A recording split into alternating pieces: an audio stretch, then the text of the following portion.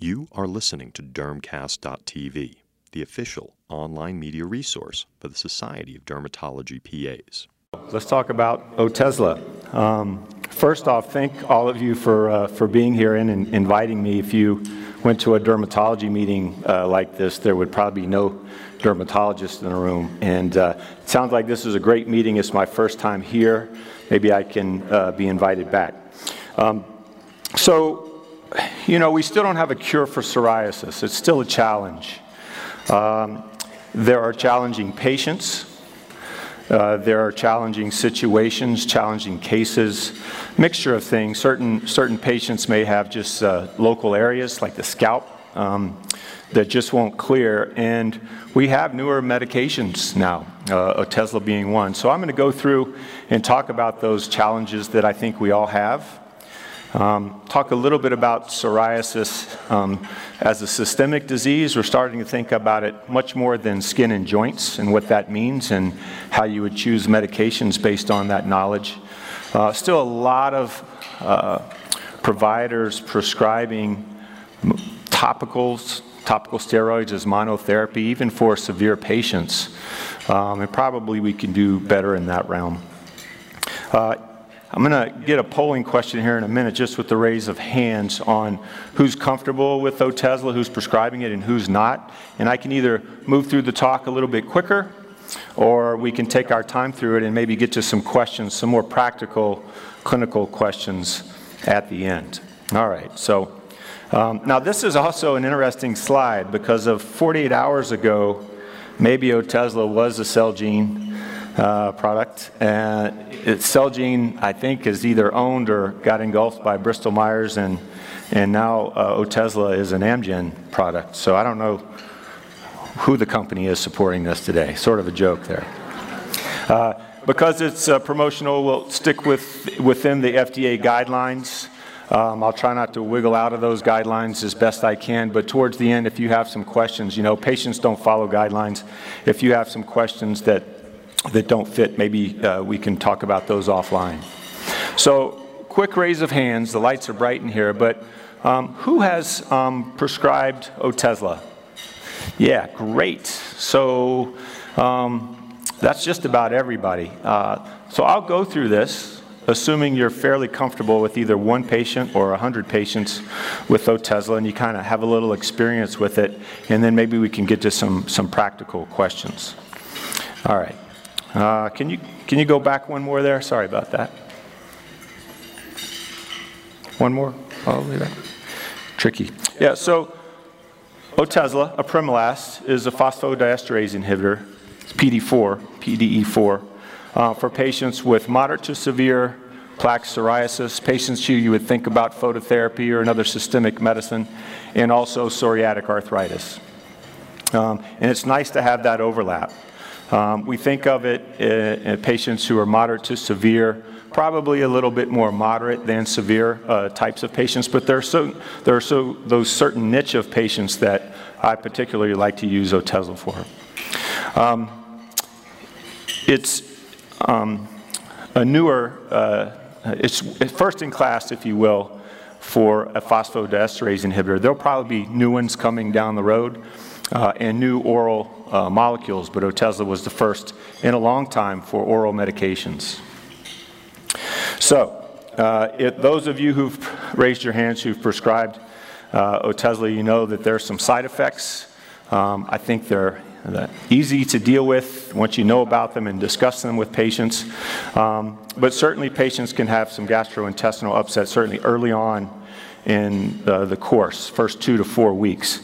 Diarrhea, nausea, vomiting. I have very few patients that tell me that they truly vomit, but a little upset stomach, maybe you don't have a great appetite, something like that, and usually they can get through it after the first couple of weeks or so, and we can talk about strategies on how to get patients through that. For older patients, if that's happening, you want to watch them, monitor them a little closely, especially if they have some volume loss to make sure they don't get dehydrated. And certainly you should be in close contact with those patients early on, first couple of weeks, and make sure they have your phone number and to call if they're having GI side effects. And sometimes when you tell the patients to call, or if you give them the phone number or something like that, they don't. So if they're expecting this, I find that they're pretty easygoing when it does happen. Depression. You got to talk about it with patients. Patients can go online, they can read about it.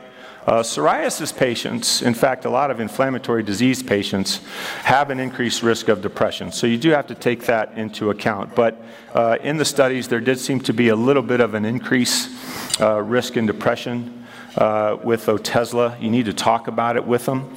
I don't worry about it too much in patients that have never had a history of depression or never been on medication.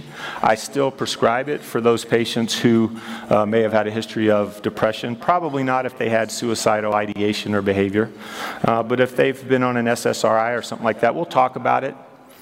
I'll let them know that if things get worse, we can stop the medication, we can lower the dose or something like that. But you need to let patients know about it. I don't think you should not mention it to them because they'll read about it and ask you, why didn't you tell me about this? If you have somebody who may or not be reliable, you may want to talk to their caregiver, something of like a nursing home patient or something like that, just to see if there's signs of decreased mood or mentation.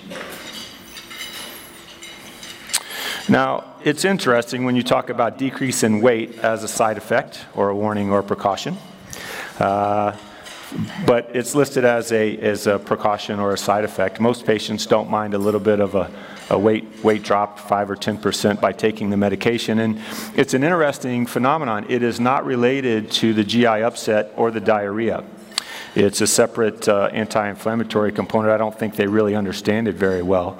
But you need to monitor those patients. If they're really losing weight and you have no other reason for them to be losing weight other than being on the Otezla, just know about it. A 5 or 10% loss in 10 to 15% of patients is probably to be expected in some of those patients. But if it's more than that, or if it continues, or if a patient feels weak or lethargic or something like that because of the weight loss, I think you probably need to assess it. I've had a few patients that complained about too much weight loss. They started off pretty thin. They weren't heavy to begin with, and we held their medicine for a couple of weeks. They liked the medicine, so we restarted them back on it, and they did fine. But you need to talk to them about weight loss in particular. Drug-drug interactions, there aren't any real no-nos other than the 4 medicines listed there on the slide. Rifampin, phenobarb, and carbamazepine and phenytoin actually decrease the levels of Otezla. So if you have patients on those medications, it's probably contraindicated. You certainly won't get the same levels of apremilast if they're taking those medications. We live in a world of emojis. I was making fun of this particular diarrhea emoji here. I'm not really sure about this guy right here, but we'll work on some new emojis for diarrhea later. These things happen. The nausea, like I said, is real. If any of you guys do drug studies and any trials, almost everybody has an upper respiratory tract infection, especially if you do it in the winter times. And it's hard to know if that's cause and effect, but it was elevated in the studies, the pivotal studies with Otezla. And a lot of people want to argue about a sinus headache or a tension headache or a headache. There are some definitions about that, but if patients have increased headache, one thing you just know about it for one thing. The other thing you can do is lower the dose temporarily, and a lot of that gets resolved. Hard to know even if it's related to the medication. This is a great way to escalate the dose. Part of the reason we did this early on with Otezla is to try to decrease some of the GI side effects. It comes in a little pill blistering pack, so it's very easy to follow for anybody. 10 milligrams, 10 and 10, you go to 20, etc. on up. And after 6 days, you're on the steady dose of 30 milligrams twice a day. Most patients can follow this, and a lot of the samples you can get for starter packs have this same dose escalation, which is very nice for patients. We'll talk about laboratory work. No laboratory work required with Otezla. Psoriasis patients, this is a systemic disease. I get labs still.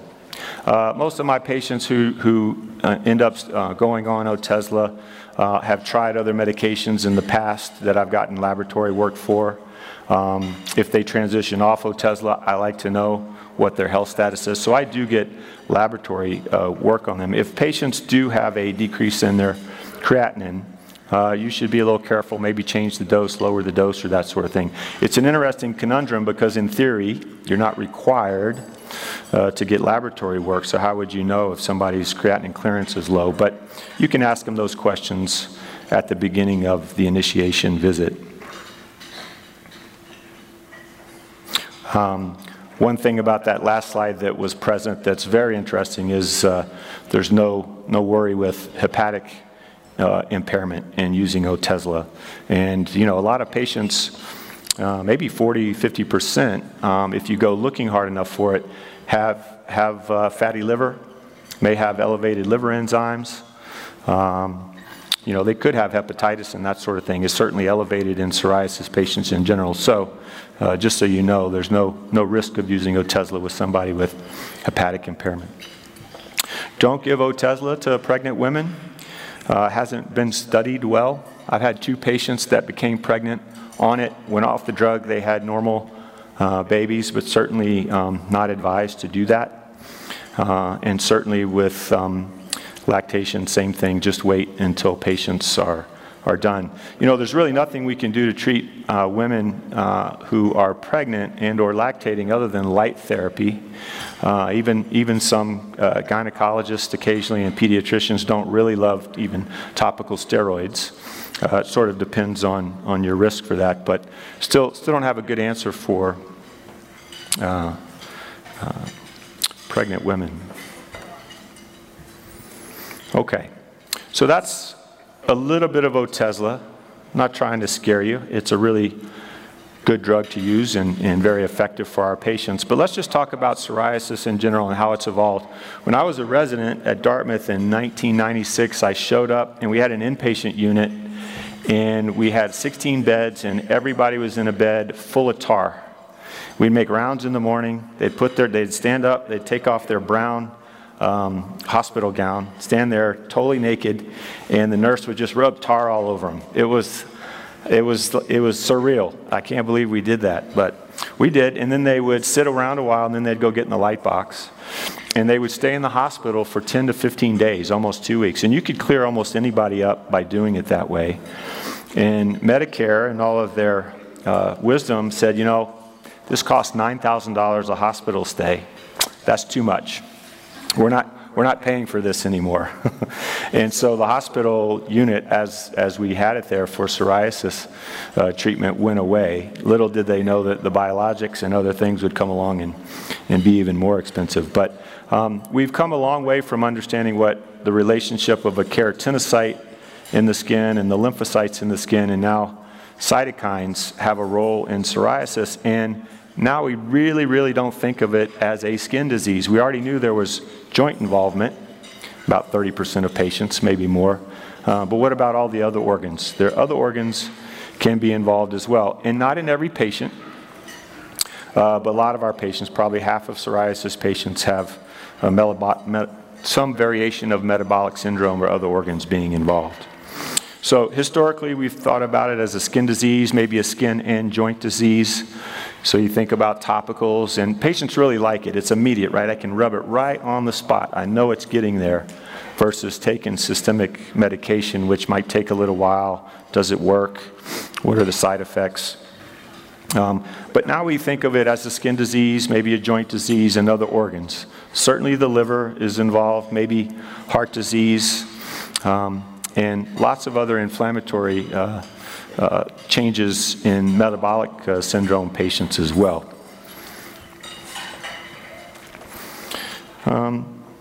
So patients with moderate to severe psoriasis, mild disease is one thing, but moderate to severe is another. I've had a patient who, for 20 years, used topical steroids. He just didn't want to do anything else. he's a little needle phobic, so we didn't do anything with biologics. He didn't want to take anything orally, but then he got into a relationship.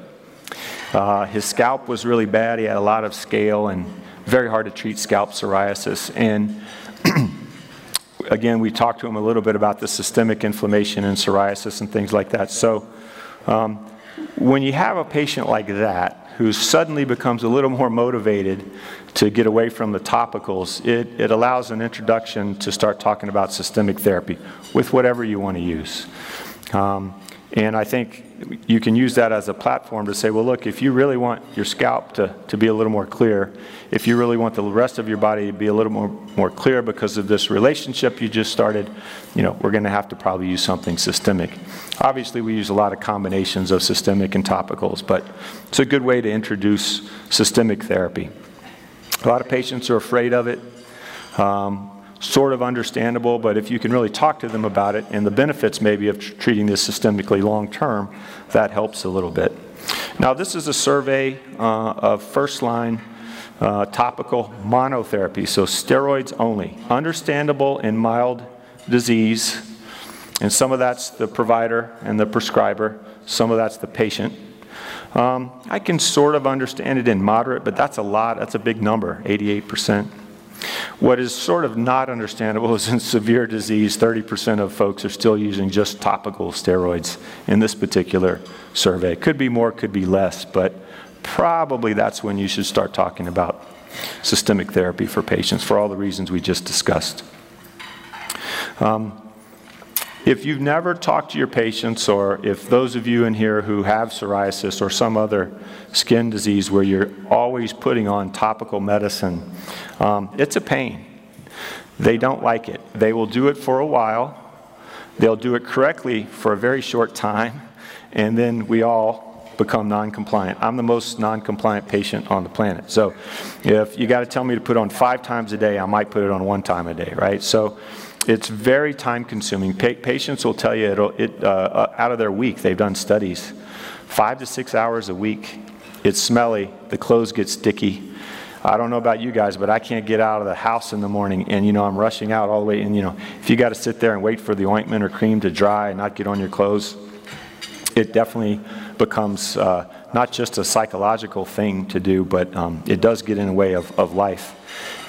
It's not always good to put a lot of topical medication, including steroids, on the same areas. Certainly the skin folds, hard to get it in the scalp. Nothing really helps with the nails, topically necessarily. So patients become non-compliant. So when they say it doesn't work, a lot of patients will come in and say, well, you gave me that cream, you gave me this, that, but it doesn't work. What does work mean? Well, you got to use it twice a day, every day, maybe with the moisturizer, and you need to know it's not a cure. You're going to have to keep doing it, and there'll be good days and bad days, and they just get tired of that. So these are the topical thing works. I think we use it for hot spots. It works for a short period of time if the disease burden is very low, but this becomes a challenge for patients. It becomes a challenge for us as providers. And again, it offers an opportunity for you to start talking about other systemic therapy. I don't think psoriasis is increasing in the world, but when, again, 20 years ago, it used to be 1 or 2% of the population, and then it was 3. Now there's more data that says it might be up to 5% in certain age populations. And that's fine. I think probably more people report it now. I think we diagnose it better, a little more quick to diagnose it. And a lot of people have been diagnosed, and they're walking around with the diagnosis of psoriasis. There's still maybe 1 or 2% people out there walking around that have psoriasis that are not diagnosed yet. In this country alone. So the more people know that there's treatment for it, maybe they'll come to us and look for therapies. But there's still a heavy burden of disease. It's very common, probably more common than we think, and there are a lot of people out there that aren't being treated with anything. So what about systemic options? If you take somebody with psoriasis and they're looking at the plaques, you're seeing the plaques, they're rubbing whatever topicals, calcineurin inhibitors on the plaques, Take a look at their scalp. A lot of patients have scalp psoriasis that it's very mild. They may not know about it. They may complain of itch. May think it's somebody told them it was seborrheic dermatitis or something like that. But patients do have a lot of scalp psoriasis, even though you may just be seeing their plaque psoriasis. Very common. Nails are tough. I still don't think we have a good handle on nails or really an outstanding therapy, period. You can't really rub topical steroid on the nails and get it to penetrate well. My residents, they always want to inject people with intralesional steroid for nails. I'm like, man, that hurts. You know, you're going to keep doing that a couple of times. Let's do it on you first. They don't like that. But if you can get it into the matrix, it does help a little bit. But gosh, that's pretty painful. A lot of people have nail disease, and if you have nail disease and you're your sales rep or a real estate agent or whatever, and you're reaching out and you're shaking hands all day long with your nails, it does affect the psychology of your occupation.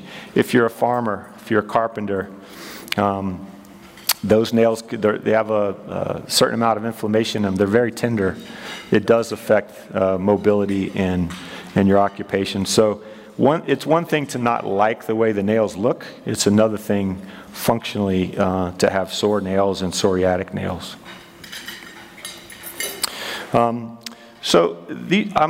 If you can look at this, these are our four major buckets for psoriasis. You know, you got your topicals and phototherapy, mostly narrowband UVB these days, as a pre-systemic bucket, if you will. And then you have your traditional oral medications and biologics, now more in a systemic, system-wide medications. And, you know, Otezla or Apremilast is somewhere right in the middle, I think, sort of after topicals and phototherapy and pre-systemic. And I like the way it fits right there. Not everybody's willing to jump on the injection train or other medications. They have somebody in their family that tried it or did this and a bad experience, and it's very hard to convince them that that's what to do. They're also frustrated with topicals and the lack of efficacy, or just frustrated by the compliance issues. I live in an area where we'll see patients from 2 or 3 hours away just for psoriasis, just for an acne visit. And phototherapy becomes not very practical if you're doing it 2 or 3 times a week. We've been better at getting home light therapy units in patients home who are light patients. But for some people, they just can't do phototherapy throughout the year. So Apremilast or Otezla is sort of right in the middle of that discussion of pre-systemic and systemic medications. What about the mechanism of action and the inflammatory mediator effect? So this is an inflammatory cell, could be a lymphocyte, could be a macrophage. So Apremilast works intracellularly. It works on the cell, and you see these pro-inflammatory mediators in the red on your right, I guess. Yeah, over here, let's see. So you'd like to sort of prevent those from increasing, and that is what's happening in psoriasis. So if you can block phosphodiesterase 4 in this case, and you prevent the downstream effect of all these markers, it helps. Is it a huge, big block? Maybe, maybe not. But IL-22, both IL-17 and IL-A and F and tumor necrosis factor are decreased by the action of Otezla or Apremilast. And in general, we know that those inflammatory cytokines are bad, or that they increase the rate of psoriasis, psoriatic arthritis, and probably all those systemic manifestations as well. So you have this, I wouldn't call it a shotgun effect, but you have this multiple hit on multiple areas of these inflammatory mediators with Otezla. In general, it's a good thing. There are 2 major studies. If you wanted to go back and look at the good old days, these pivotal trials, ESTEEM 1 and 2, they're very similar. They're set up the same way. One had a little bit higher bar than the other, PASI 75 versus 50.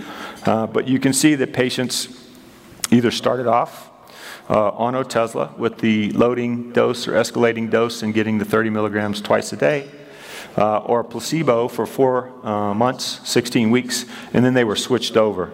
And then they got into longer-term studies. So this is a really good way to look at psoriasis and Otezla. These are really good studies, and when you combine them, you get a lot of data out of them.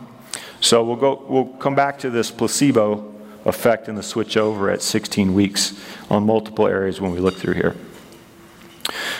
Just so you know, the inclusion criteria were fairly similar to all of the other psoriasis studies that have been done in the last 10 to 15 years. And if you really dive into the patients, these were tough psoriasis patients, so a body surface area of at least 10%, physician's global assessment at 3 or greater, and then a PASI score of 12. A PASI score of 12, PASI goes all the way up to 72. 72 is really high, but a PASI score of 12 is not insignificant psoriasis. That's a pretty good dose of psoriasis. The endpoint was PASI 75 at 16 weeks, like a lot of psoriasis studies have been set up. So very similar types of patients, if you will, in these studies compared to other psoriasis medications. And if you look at the baseline demographics, you know, is it apples and apples? And I can just tell you it's apples and apples. You can look at it for yourself. As far as the age, gender, body weight, etc. And if you go down here to the bottom, where it says prior biologic therapy. So in general, these are patients that were on biologics, and for whatever reason, they didn't work for them or they wanted to go on the apremilast study, about 30%. So these are not, you know, mild psoriasis patients or easy psoriasis patients. Just to highlight apples to apples as far as the PASI scores, body surface area, and the physician's global assessment scores were essentially the same. No statistical difference there. All right. So if you look at PASI 75 scores at 4 months, at 16 weeks, about a third of patients were there. I would say that if you looked at PASI 50, which is what some patients are very happy with, that number goes up even higher, and if you continue those patients on a little longer, that number bumps up a little bit. Can you get higher numbers with other medications? You can, but these are patients that, for whatever reason, didn't want those other systemic medications. Maybe they tried them and didn't work. And, you know, the long and the short of it is that my patients who started Otezla still on it, they're very happy. Some patients will transition off. They may have side effects, which we can talk about, but I like this, like I said, as a middle-of-the-road, moderate to severe psoriasis medication. Most men or women, but most women who have scalp psoriasis don't pull their hair back like that, right? So they hide it pretty well. So if you look out to 3 years, all this data has been carried out for out to 3 years, and you look at the scalp physician's global assessment scores, and you just look at clear or minimal through those 3 years, you can see a nice little placebo effect there, which does happen sometimes, a little 19% there. But you can see once the switchover was made at 16 weeks, 50 to 60% of those patients were either clear or minimally affected out to 3 years. That's a lot, and that's really good. And for those patients, they're very, very happy with that amount of clearing for their scalp. It's always a conundrum, right, to say, gosh, you just have a lot of psoriasis on your scalp. It's not really that bad everywhere else. Am I really going to put somebody on a systemic medication for the scalp? For some people, yes. For some people, this is really the worst part of their life. Certainly, it's the worst part of their psoriasis, and you have a medicine here that works really well. We haven't talked about side effects or ease of use of the medication, but it's also a very safe medication to use as far as lab work, needing lab work, and side effects and things like that. What about nails? NAPSI score is sort of the corollary to PASI score. Again, nails are hard, and they're harder in patients for different reasons, just like we talked about. But you can also look at these nail scores. Do not have a placebo effect here. actually showed a little decrease there. And you can see it takes just a little bit longer because the nails grow a little bit slower to get those numbers up from placebo to the switch over to therapeutic numbers. And only 40% compared to the 60% with the scalp, but still very good improvement over time with Otezla. So it is a good choice for nail psoriasis, especially if that's the patient's main consideration. And some of those things matter to patients, but a lot of times the number one symptom with psoriasis is itch. We sort of neglect it sometimes, but itch can be a real problem. Itch is a problem because it itches, it distracts you, can't sleep, you scratch, and you get into the scratch itch cycle. So just looking at this, these pruritus scores, you can see that, again, over the 3-year period that this was followed, you can see nice improvement in pruritus over time that's sustained. And patients and physicians notice a decrease in pruritus on this analog score. So scalp, nails, pruritus, itch, and if you, I was going to joke and say, if you just take Otezla, you have this nice little happy family, right? So I didn't make this slide, sorry. But Dad there has a little psoriasis on his face and his arm, but everybody's happy.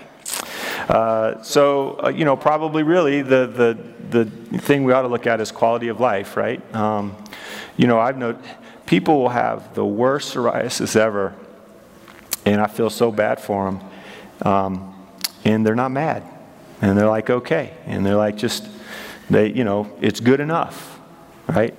And some people have just a little bit of psoriasis and it ruins their life, right? And so this quality of life, score probably is really what we should be following with a lot of patients. And it's not practical to do that in the office, but you can ask a few questions, how does this bother you? How does it affect your interaction with your spouse, your children, outdoor activities? I can imagine if I lived in Scottsdale and I had psoriasis all over my legs and everybody else was wearing shorts, and you would feel self-conscious about doing that. So quality of life, we should be looking at it. We probably don't look at it enough, but you should know this. And when you talk to patients about Otezla, and what about the diarrhea, and what about depression, and what about this and that, this is a really good data to show that people felt like their quality of life went way up and the quality of life scores there. So yes, there are these little bumps in the road that we've talked about here before, but if you just look at quality of life scores, they go up and then they stay sustained for over those 3 years. Do you have to talk about the adverse reactions again? And this is a list of those adverse reactions which we've mentioned before. The top 5 of those are shown here. Again, we've talked about them before. One of the things I tell people when they go, oh man, diarrhea, vomiting, why would I want to take that? Not everybody gets diarrhea, not everybody vomits, and not everybody even has gastrointestinal upset. A lot of people don't have anything. Why did you tell me that? It's fine. The one thing I would take away from that is very few number of people, 1% to 2%, actually stop the studies because of these side effects. So you can say it's reported, upset stomach's reported, a little nausea is reported, but it wasn't a deal breaker. And my experience is after 2 to 4 weeks, you can lower the dose to half the dose, sometimes stop it for a day or two and restart it, and patients feel fine. I would say 90% of the time, my patients, after you just lower the dose down to 30 milligrams a day or just stop it for a few days, and they get back on it, they're fine, and these GI symptoms go away. So they don't, again, when patients are worried about these side effects, first of all, I say you may not get any of them, I'm just letting you know. Secondly, they're usually not a deal breaker. They're usually reported in the first 2 weeks, and they usually go away 4 weeks, 6 weeks after, and they tend to get better at that little peak. We can talk about strategies for that. So this never happens. No requirements for routine labs. There are topical medications now that we have to get labs for. So this is a really good indication. Probably can't make a statement on safety, but it's a really good indication when the FDA says, look, there's no lab monitoring requirements here. Nothing was going on with this medication in the studies. That includes the liver, includes renal function, as well as the bone marrow. And for a lot of patients who may be needle phobic or they just don't want to do a biologic or something like that, you can talk to them about this. In fact, you can start them the day they're in the office. You can't do that with some of the other medications. And so this is also one of those entrees for those patients who are a little worried, a little nervous about systemic therapy, to tell them that we don't have to do any lab work. Now, I'm a mean guy, and I said, but I still want to get some lab work, at least now and in 6 months, just to check on you. Again, psoriasis patients, this is a systemic disease, you know. I kind of want to know what's going on, and if you transition them to another medication, I'd like to know what their baseline was to begin with. But you don't have to. All right. So as far as expectations go, if you choose to start a patient on Otezla for moderate to severe psoriasis, can you go back one? Sorry. I'm afraid to hit the button here.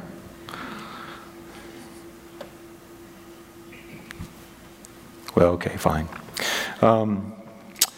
So when you talk about PASI scores, you can tell patients that, you know, 35% of patients had a decrease in 75% of their psoriasis. That's a fair statement.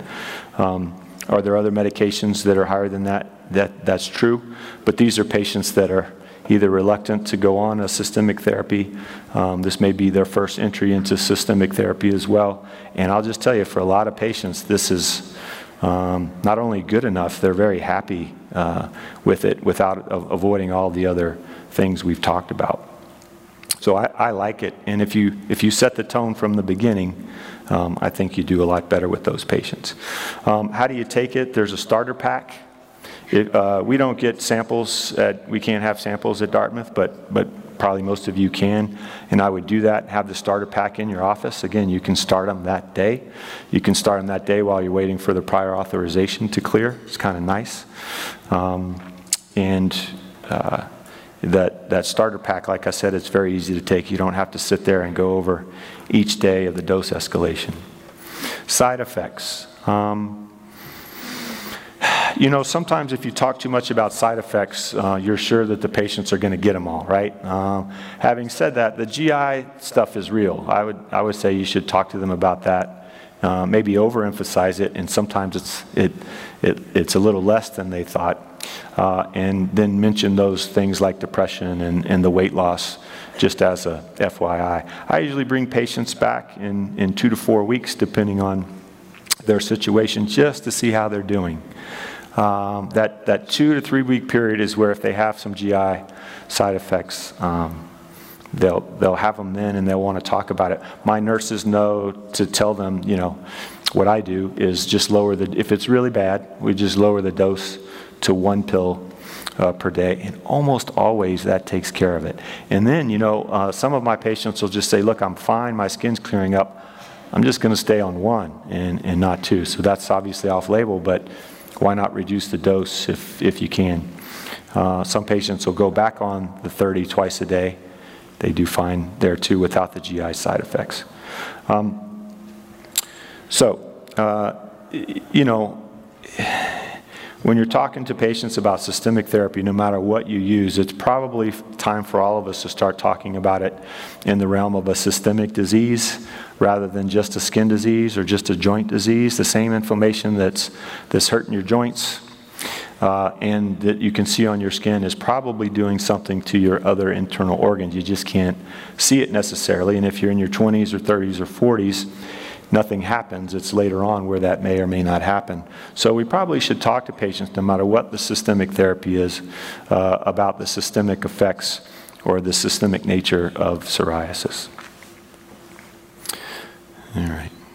So there are lots of ways that whoever the company that owns Otezla is now, can help you get patients started. There's the Bridge program. There's the starter pack. You can keep it in your office. Obviously, you can have samples. In the beginning, we had a lot of trouble getting the prior authorizations for Otezla. I haven't had a denial that we couldn't get through in the last 6 or 7 months. We created our own specialty pharmacy at Dartmouth, but there's a way to do it. You do have to have somebody faxing this and making a phone call with that, but it's much better now to get Otezla approved than it was several years ago.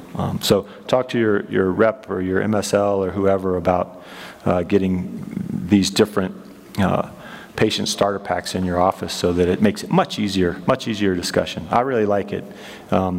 If you can have that starter pack and the patient, you can give it to the patient that day, it's a huge boost for them. Okay, so I'm going to stop there. Thank you very much.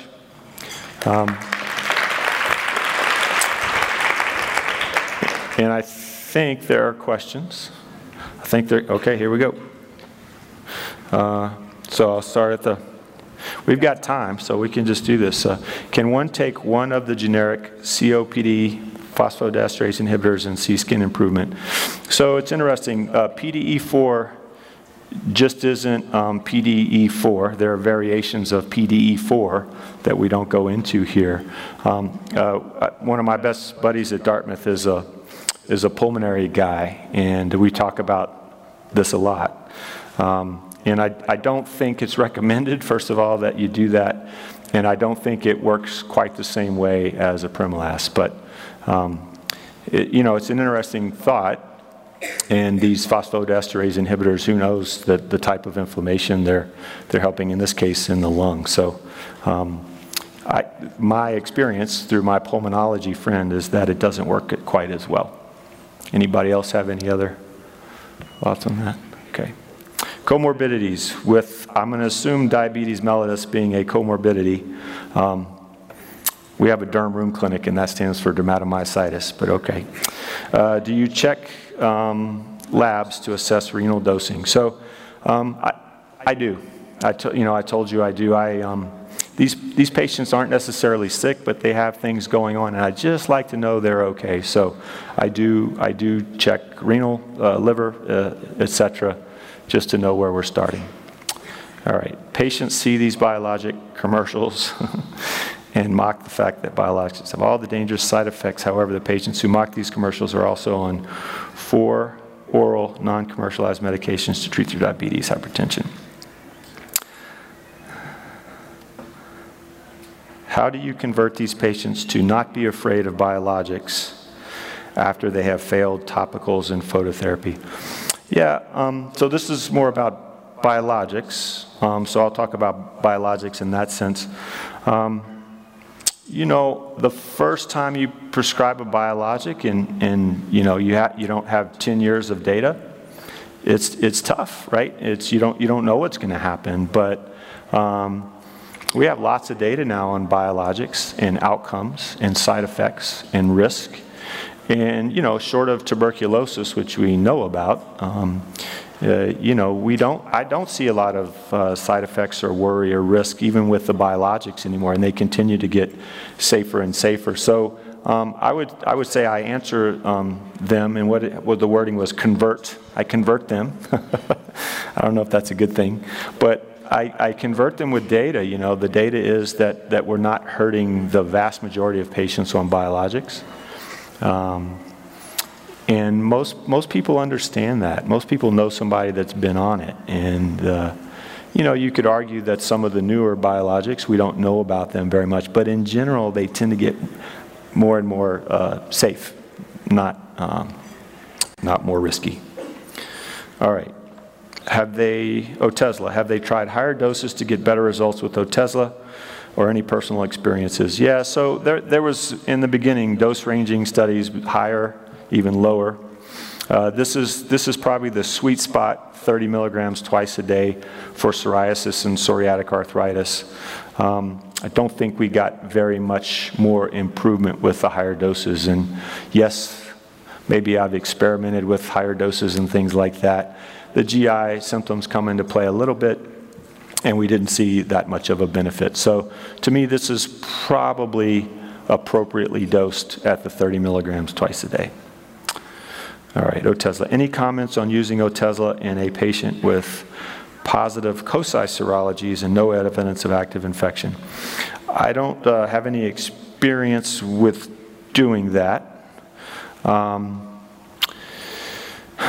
know, I'm not really sure what that means, the actual test or what it means. So way off label here, just tell you how I think about Otezla with my oncology colleagues and infectious disease colleagues is we worry about it less than we do with almost everything else as far as infection risk and cancer risk, say in a breast cancer patient or something like that. That's my own personal assessment with my other physicians that I work with. In general, if there's no active infection, no matter what it is, you're probably okay. Patients with psoriasis tend to have some staph colonization. We treat them with all kinds of things and they do okay. So if they don't have any active, symptoms, I'm pretty okay. The way I treat patients is I'm pretty okay with it. Yeah, what about palmoplantar disease or pustular? So let's just take palmoplantar. Thank you for whoever asked that question. I think Otezla is fantastic for the hands and feet, better than almost all of the other biologics. I don't know why it works so well there, but it might work better there than even other locations. It's my go-to medicine for palmoplantar, the hyperkeratosis type of palmoplantar disease. Now for pustular disease, not so much. It can help.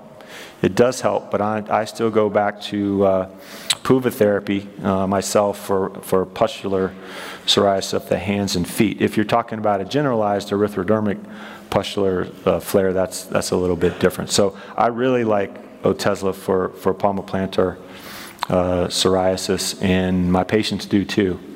I don't know why it works so well there, but it does. And in these studies, they've cut out some data looking at that, which supports that notion. So I think we just got cut off. So, okay, thank you very much. This has been a presentation of Dermcast.tv, the official online media resource for the Society of Dermatology PAs.